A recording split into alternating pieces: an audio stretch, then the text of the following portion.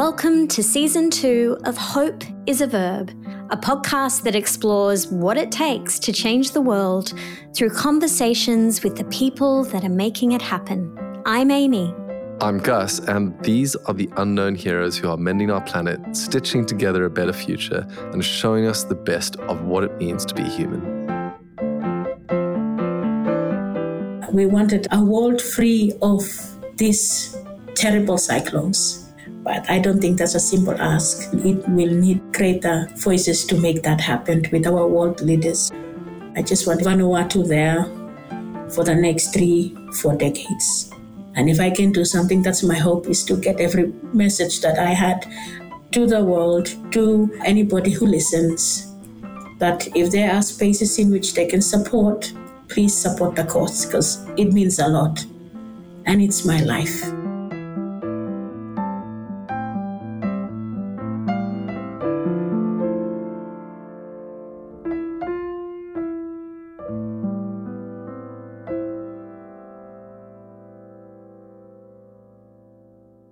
There are a lot of stories about climate change in the news, but its impact on the islands in the Pacific Ocean is often missing from the headlines. Countries like Vanuatu are on the front line of rising sea levels, flash flooding, and are often left to pick up the pieces from one natural disaster after another. However, climate activist Flora Vano is bringing these stories to the world's attention and fighting to raise the voices of thousands of women across Vanuatu who are bearing the brunt of this crisis, yet often excluded from decision-making spaces. Through her work with ActionAid, Flora is empowering the women in her country with initiatives like the Women Wetem Weta, a network of women that monitor the weather and use mobile phone technology to share early warnings, giving them the tools to protect their communities. Over the past 8 years, her fight for climate justice has created a wave of the kind of broad social change that's necessary if we want to build a more inclusive and sustainable world. We caught up with Flora on her way to COP28, and the conversation ended up being about so much more than we were expecting. We're really happy to be able to share it with you. Flora, welcome to Hope is a Verb. We are so pleased to have you on the podcast. Thank you for taking the time to speak to us. Thank you, Cass. Nice to be here. On the eve of your departure to COP28, you're about to head off to this international gathering of the great and the good and this big global conversation that takes place every year. Is there a news story or any kind of story that is giving you hope right now? Seeing in the news the number of protests that is taking place around the world and young people taking climate actions, even demanding governments to phase out of fossil fuel, that brings me hope. And to stand along with the voices of other 9,000 women that I will be bringing to COP fighting for climate justice. Going there, it gives me hope that there's a lot more other good peoples out there who are standing in solidarity. My hope is if I am going to voice the concern of 9,000 sisters, I just hope the world leaders listen to us. And you're speaking of these 9,000 women who you're representing at COP. You and all of these women and millions of people, certainly across the Pacific, really are on the front lines of something that many people talk about, but maybe not as many people have a lived experience of. That's been very true for you this year. In March, I think not one, but 2 cyclones hit Vanuatu. Can you tell us a little bit more about what that's been like and what the response has been? This year alone, with the twin cyclone, we were preparing for only one. We were not aware that we will be hit by 2 cyclones within 1 week. We've seen worse this year, but in the face of all this crisis, the women, they have rise up to the leadership role that we've been training them all these years. There's an investment of around 8 years on how to respond and prepare for anything that comes. We had this information platform called Women Wetem Weather, which gives us early warning alert. And then we have simplified that into the women's languages and dialogue. So If the department is telling us you will have gale force wind, it will be 45 to 65 knots an hour. Women in the community, they don't know what gale force winds are. But if you describe it to them in a way that big trees in your houses, those branches will fall at that level of wind. And if they've got canoes, they have to move the canoes up further into the land so then the current won't take it off.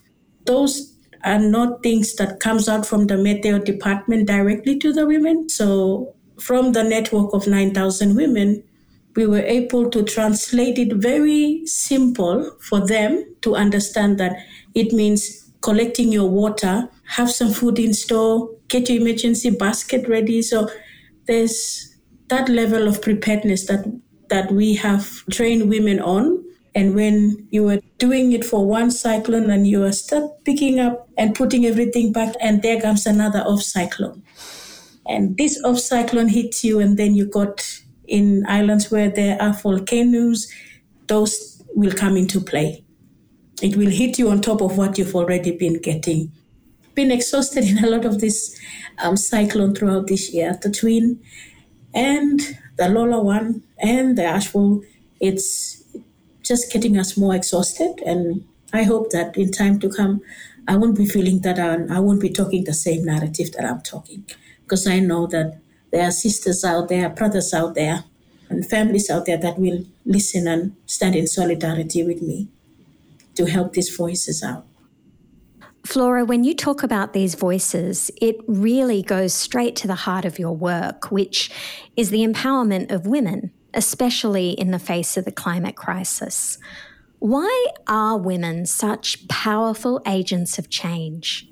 I would say that we are mothers, we are carers, we are nurses, we are teachers, we can ignite prosperity, we can ignite conflict, and we are agents of change.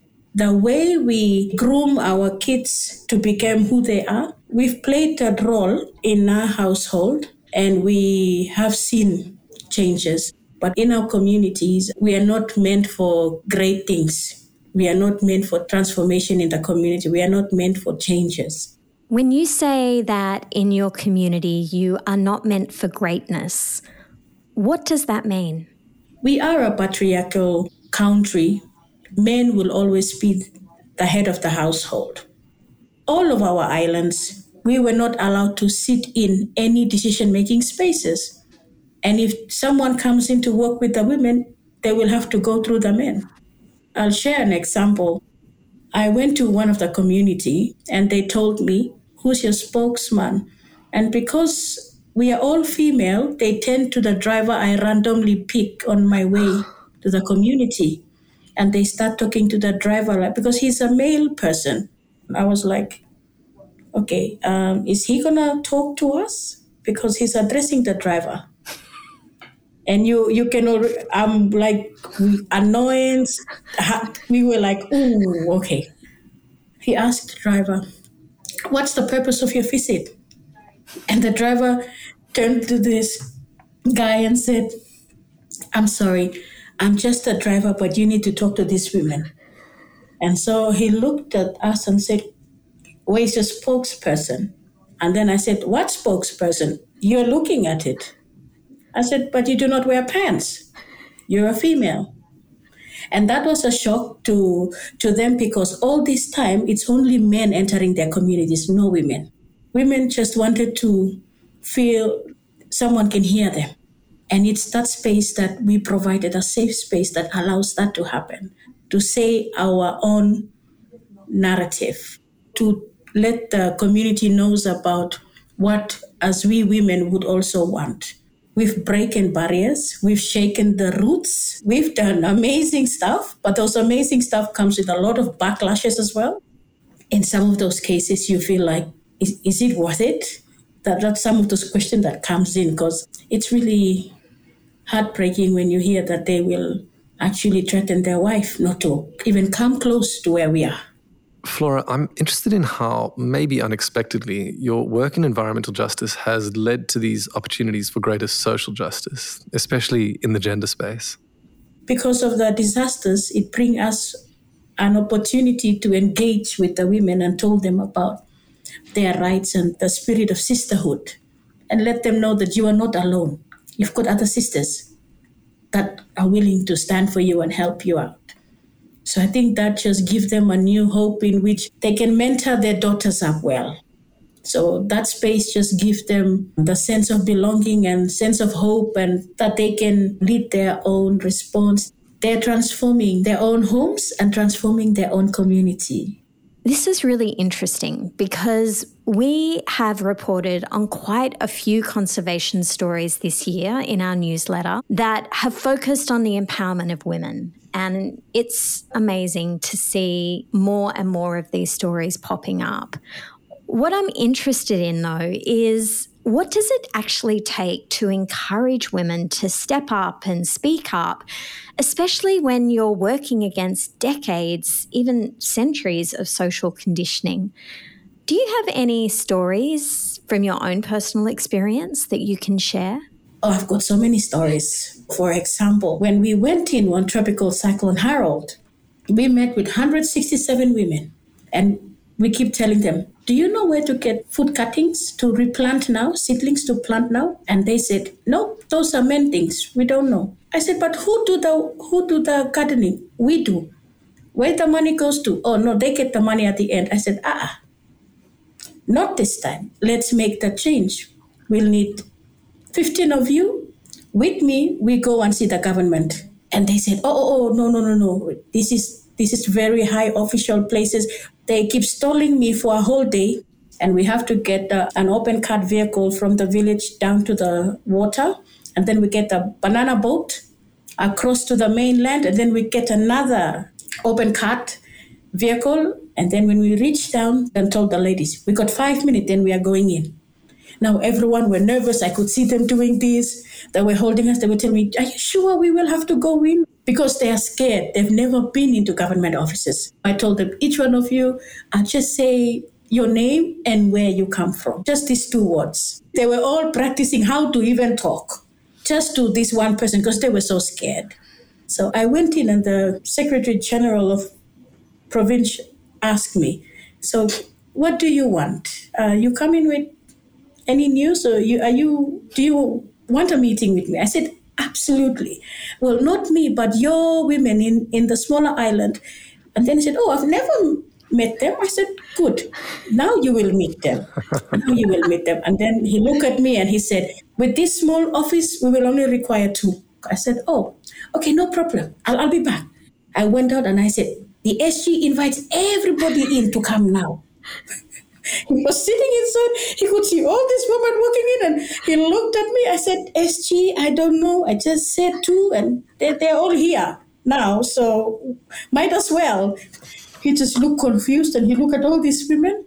The women are sweating.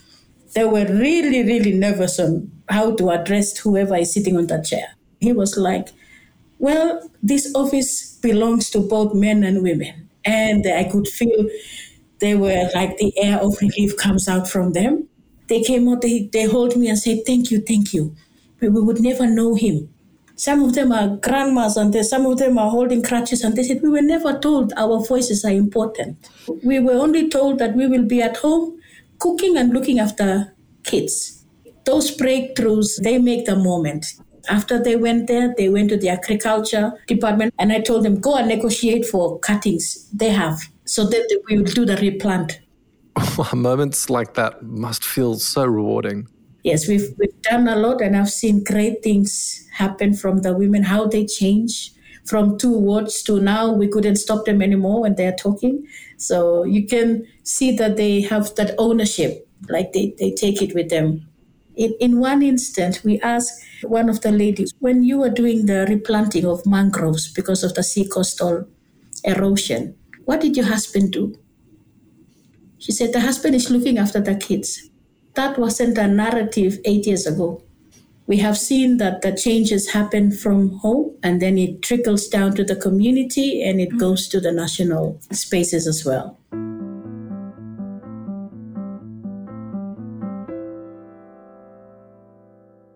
This intersection in Flora's work, and I use that word very deliberately, between environmental justice and social justice reminds me of a conversation we had in season 1 with Wanjira Maathai about the Greenbelt movement in Africa that was started by her mother, Wangira Maathai, who won the Nobel Prize campaigning on the same topic. She was one of the first people to recognize that peace and environmental restoration go hand in hand. And it really shows how interconnected all of these things are. And also how one piece of progress can ripple out and create a much bigger impact. As you're about to hear, Flora's personal story is as inspiring as the work she's doing. It's a beautiful reminder about what it takes to show up and, more importantly, to keep on going.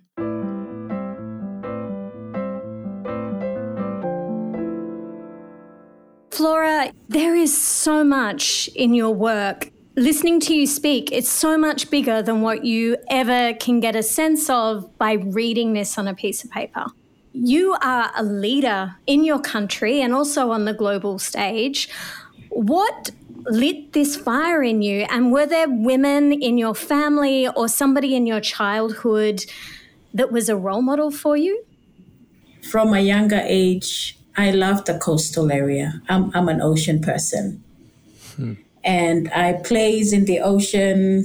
The day I start swimming is when they just drop me off on a canoe and tell me to swim. And so that's when I said, if I can survive it, then I will. This is like my second home. And I usually find peace in seawater and coastal area. And my mom is one of the role model that always stand there. She would let me play with anything from, girl stuff to even boy stuff. Whereas some others won't. They will just tell their daughters to learn how to cook because you have to be a good wife to your husband. But I haven't found that when I was brought up with my mom. Grown up with stepdad, and I really understand kids that are having a single parent and also moving to a new house. And because I'm the odd one out, she always got blamed in anything I did. So I wanted to make sure that she won't be blamed no more. And I wanted for her to have a peaceful life when I'm grown up. And I wanted to make change for a lot of other women. I don't want women to go through hardship like what my mom had gone through. And I think that was one of the pillars that stood out strongly for me. And I hold it close to my heart. And I work to the best of my abilities to make sure that other women shouldn't be facing that. We wanted to stand in solidarity and find that same common goals where we wanted to live free from violence and then stand up for ourselves and be able to challenge the norms. So Flora, you've had this strong sense of social justice and gender justice instilled within you growing up and from a young age. Can you tell us more about your discovery of climate change and the effects of climate change? And I'm really interested to know, how do you go from just learning about climate change to actually wanting to do something about it? I think I would put myself back when in school. We usually have a segment growing up in school that you have to come up with a topic every morning. You need to listen to the radio and get the news studies for today. I love nature. So any topic that comes out for me, I would really love to be the one talking about plants and animals and see anything from the sea. So that urged me to always listen to the radio. But I do not take things from Vanuatu. I love the international news lines. So I'd like to listen to BBC, ABC. We don't own radios at home. So I can only have that access going on a bus to school. And so getting information from there and then seeing the changes pattern in my community where I live, I could tell that whatever they're saying on the radio is translating to what we have here. Things are not the same. There's less fishes. I have to go on a canoe and move further to fish so I can get the same. It's no longer found near. I thought this is just normal. And then I started to work myself through school and then get into institutions. And then I worked in a tourism sector. The resorts that I'm working in is actually on the coastal, and we need to have nice snorkeling places. And in order to do that, they need to have nice reefs and corals. And we were seeing that from the time we started, there are lots of nice reefs. There's plentiful corals. But then over time, nothing. Then I learned that, no, that is part of climate change. So from a tourism point of view and a business environment, this is where a lot of women gain their money from. They got shells there, they got corals, they can paint, they do their artwork, and they sell at the market and get income. For me, this word climate change keep appearing. And I said, okay, there's a lot of distraction. It can cost us. There's no way we can get the hang of it on how to deal with it. And then when we got the cyclone, tropical cyclone Pam, ActionAid came in and worked in the humanitarian sector. And one thing they were talking about is more climate justice. And I was like, this climate justice? I need to know more about this climate justice. I only know about these natural things getting extinct and we are rehabilitating it, but I didn't know there's something called climate justice. So when they're opening their position, and I was like, can I, go for it? And the first thing I went in as ActionAid, being in the office, is I'm looking after the office because that was part of my profession, is managing and HR. And I'm thankful because of Cyclone Pam, ActionAid enters, and it gives me a whole new perspective on how to look at climate change. And now I'm a champion, climate change activist, and it also provides me a platform in which I can talk the protection issues because it's a very sensitive, taboo issues in all our villages. Women are not allowed to talk about their problems and their husband. You don't do that. If you do that, they hear you, you will be put in meetings with every elders around you and they will tell you off and how bad you are and how useless you are and all these negative words they'll do to you. But I think from the climate change platform, it elevates women's right, women's leadership, women's collective voices. We are all in one. And we hold hands and we were battling it all together. But because we are doing it right, the violence is decreasing, and that is because of climate change. It given me a full new agenda that through women, we can make a lot of things possible. Flora, it's so interesting hearing you talk about this intersection between environmental justice and social justice. There's a third thing that I'm really curious about, and that is the role of technology. Because it seems to me that 20 years ago, or maybe even 10 years ago, what you are doing with these networks, with Women Wet and Wetter, the Tok Tok Together forums, it wouldn't have maybe been possible. So can you tell us a little bit more about technology and what it's allowed you to do? We have been able to make sure that women in our communities, so in the islands we work with, have a cell phone. And not any cell phone, a smartphone. We call it a smartphone. Most of them do not own phone when we started that because only the husband owns the phone. It brings insecurity for men first because they said, why is now she has a fancy phone and I've got a brick phone? Those conversations, we got it at first. So I'll have numerous phone calls telling me off about the phone that I just given it to the wife. And I told them, are you a lady or is your wife the lady of the house? You are the man, right? I said, yes, I'm the man. So if you are the man, then you play your role as the head. Leave the women alone. She is the information provider. She will provide you with information with this device. And some of the women, for us to get them to where they are now, it needs a whole year just for them to try and press. They said, hey, our fingers are only good for knives. Now you're telling us to press those buttons. And some of those buttons didn't come out clearly. So there are trainings we have to put into. Like we have to train them for just a simple call and off phone first. Once they get to know that, then we move to how you take a picture. A lot of them are illiterate. They can take pictures, but some of them said, I cannot write. And we respect that. But you send us pictures and we call you up and you tell us, what is this picture about? And we write. So there are things that we went an extra mile to get that mile. Over time, when they get to know that they can call, they will call me 21 times in a day, one person. I said, yeah, you've sent it already. I've seen it. And they said, I just need to call you to say, did you see? And yeah, it became that for me at the first year, but then we went through it because the second year, They now know that, okay, you don't need to call me each time you send something. You can send and then you give me time. And then when I see it, then I can call you, especially for those who do not know how to write. So it was an excitement for them in their world. It's really good to see that their face beaming when they got a technology, a device on their hand, and using Woman Weather Watch has transformed our life as well for communication. It is a feedback loop that after we train women, now the information passed from the government comes to the hub and it goes through them, and then they just hit the button and it's sent to all the other women in their network in each island. Women that don't have phones, they move from where they are with the information. They walk to the next village and tell the next village that now it's prepared, do this, do that. The early actions they did will help save their communities because they prepared the food crop, they prepared their garden, their livestock. So they have all the tools. We've given them everything. We just need to make sure that they are supported.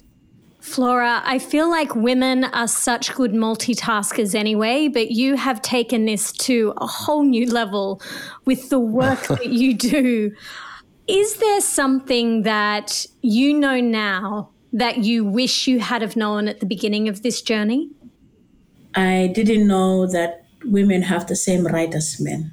When I started my career to be part of ActionAid team, I get to know that I've been missing out in a lot of things. I didn't know that I can change a lot of lives 15 years back.